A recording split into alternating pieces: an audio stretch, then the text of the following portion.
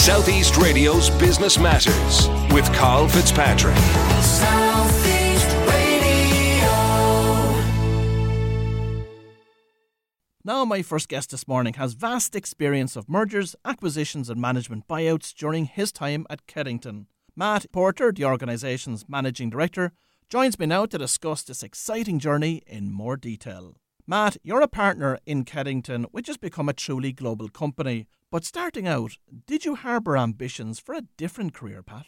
Yeah, I started as a consulting engineer, did that job for about 15 years, loved it, but saw the emerging computer network industry and decided I needed to jump onto that bandwagon. So in 1996, I joined Keddington. It became a partner in 1998. We sold the business in the year 1999 to Dennis O'Brien, became part of ESAT. Of course, became part of British Telecom when Dennis sold everything to BT. I led an MBO in 2003 to take it back into private ownership, and I've been managing it ever since then. I'm going to speak to you about all of those different stages that the business went through later in the interview. But first, when you joined Keddington, a leading IT network specialist in Ireland at the time, did you have any idea that that company was going to be a global player in the market? No, I guess back then we didn't, although networks just took off. We're truly living in an exponential era, as you can imagine. All you need to look at is Twitter and 50 million tweets per day, and Google with 31 billion searches every month.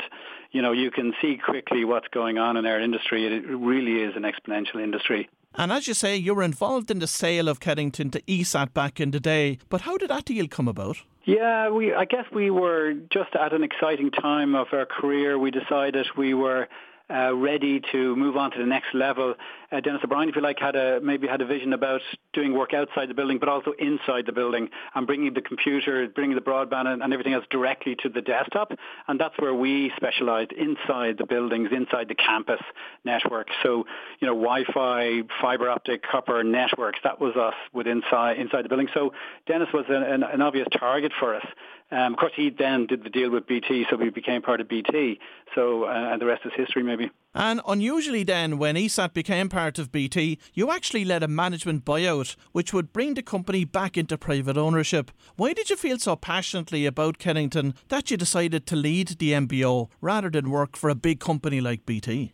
Yeah, I think companies like ours at the time especially, we were really needed to move fast over the ground. We were part of the construction industry, whereas British Telecom were moving in different circles. So they're still very good friends of ours and clients of ours.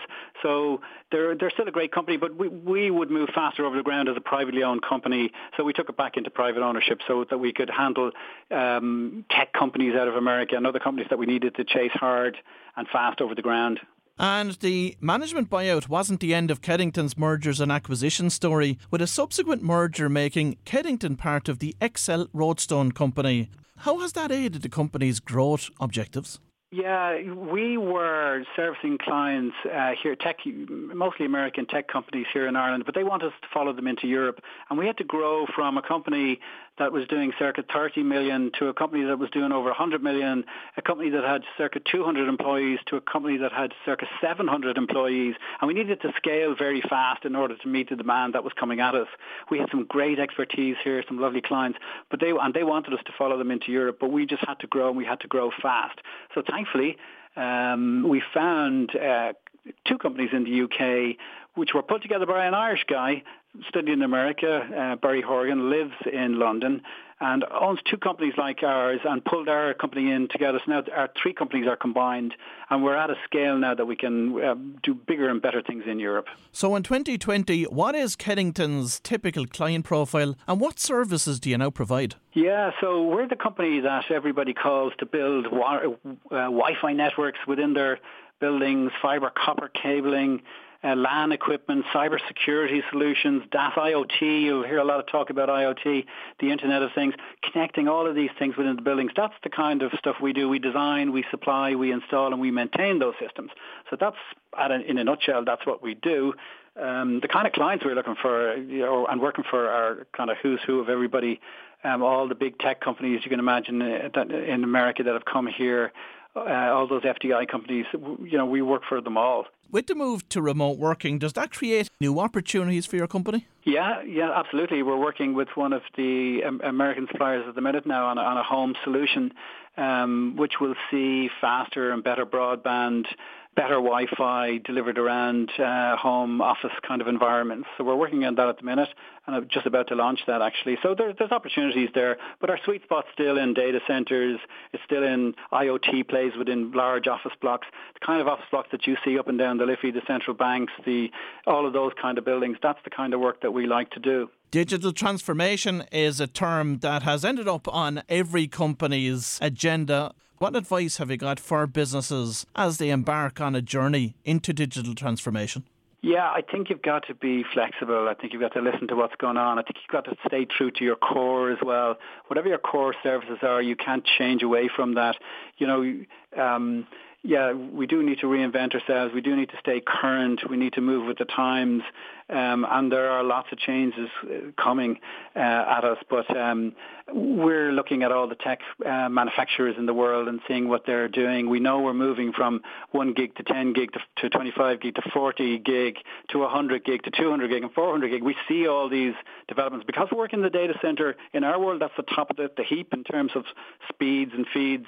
And that falls down, if you like, to the office block and then falls down to the home. And Matt, if you went off and sold Keddington today and you had to set up a brand new tech company, what would you be doing? Yeah, there's two huge areas. Data centers, that's a huge space. IoT is a massive space, the Internet of Things. I'd love to get heavily involved in that. People think they have intelligent buildings, and by and large, they have intelligent systems within the buildings, but they're not talking to each other. They're not on a common platform. We're not looking at them through a single pane glass, and we can get to that, but there's a lot of work needed to happen in the back, and we're working on those kind of stories in the back. Cybersecurity, by the way, my kids, that's where they're heading. Cybersecurity, it's huge. We can hack any building in town today very easily. I tell you stories now. We were in a building the other day, no names mentioned, and a guy was complaining about a device on his LAN. We said we would log onto it. He said, no, you can't, because it's secured. We said, yes, we can. We Googled the default password for that device, and lo and behold, it was the default password. We got in, and we were able to get into several devices on his LAN, and then we're tunneling into his LAN, and we can change things and rob things and move things. It's not good. It's not clever. Another exciting space, of course, in the tech world is artificial intelligence. What are your thoughts around that? AI, huge. For my business, it's only going to bring more and more demand for our kind of services, the fibre optic cables that link everything together. It's arguably part of the IoT story, where every single thing in the planet is going to be connected.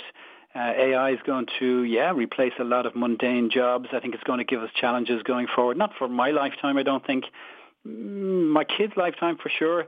It's going to take away some of the jobs. Arguably, we're teaching them about jobs that don't exist today to solve problems that don't exist today.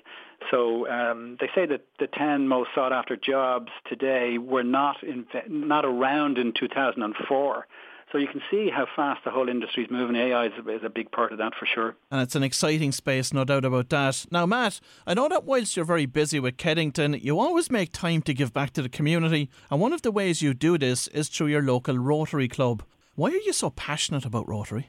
Yeah, Rotary's a real no-brainer. I was asked to join in around year 2000. I didn't understand much about it other than I knew they were a group of people that were interested in making change. I don't know what your definition of Rotary is. Mine is simple. It's a group of ordinary men and women that meet once a week to affect some change in their local communities and in their international communities. I guess if there was anything extraordinary about them, Carl, it's the fact that there's 33,000 such clubs around the world with 1.2 million members in 190 different countries.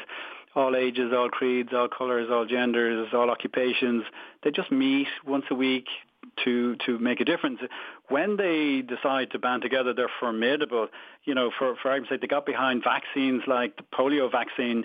They've given $2 billion to that over a long period of time, $2 billion. So they're formidable when they get behind something. But by and large, it boils down to individual clubs like yours in Wexford and mine in Dublin that just try to make a bit of a difference locally and internationally. It's really easy work to get involved in, I have to say. And Matt, perhaps you can give us a flavour for the Rotary projects that you were most proud of over the years.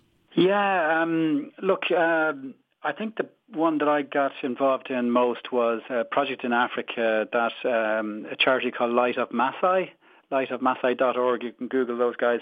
It was an Irish woman that went down to celebrate her 40th birthday down in Kenya, got hooked up to a charity down there accidentally, and by and large never came back. She's been down there for the last 16, 17 years.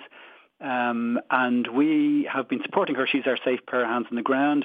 We've been doing wells and schools and medical. We're in the process of clinics. We're in the process of doing an eye clinic at the minute, which is just phenomenal work. It's so easy to do.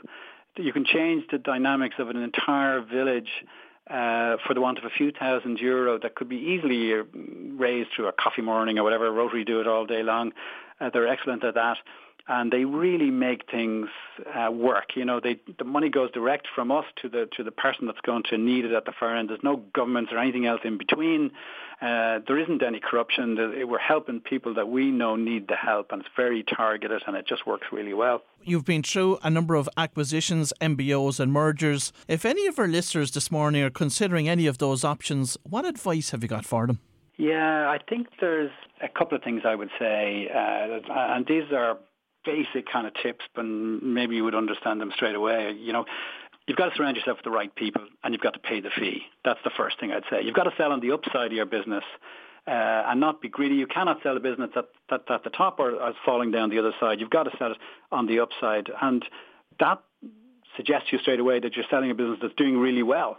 But you've got to do that. That is the cycle that you've got to sell on. You've got to drive the process yourself, because if you don't drive it, it doesn't happen. And you've got to think outside the box for your business. You know, where is it going? What can I do with it on my own? How better can it be if I get involved in clever people and other companies that are moving fast in the same space, and surround yourself with like-minded people? And you've got to understand that deals aren't done until they're done, and start 2 years ahead of whenever you want the deal to happen. That's my advice in a nutshell. Well, if you've just tuned in, that was Matt Porter from Keddington, and I would like to thank Matt for sharing his story with us on this morning's show. Southeast Radio's Business Matters with Carl Fitzpatrick.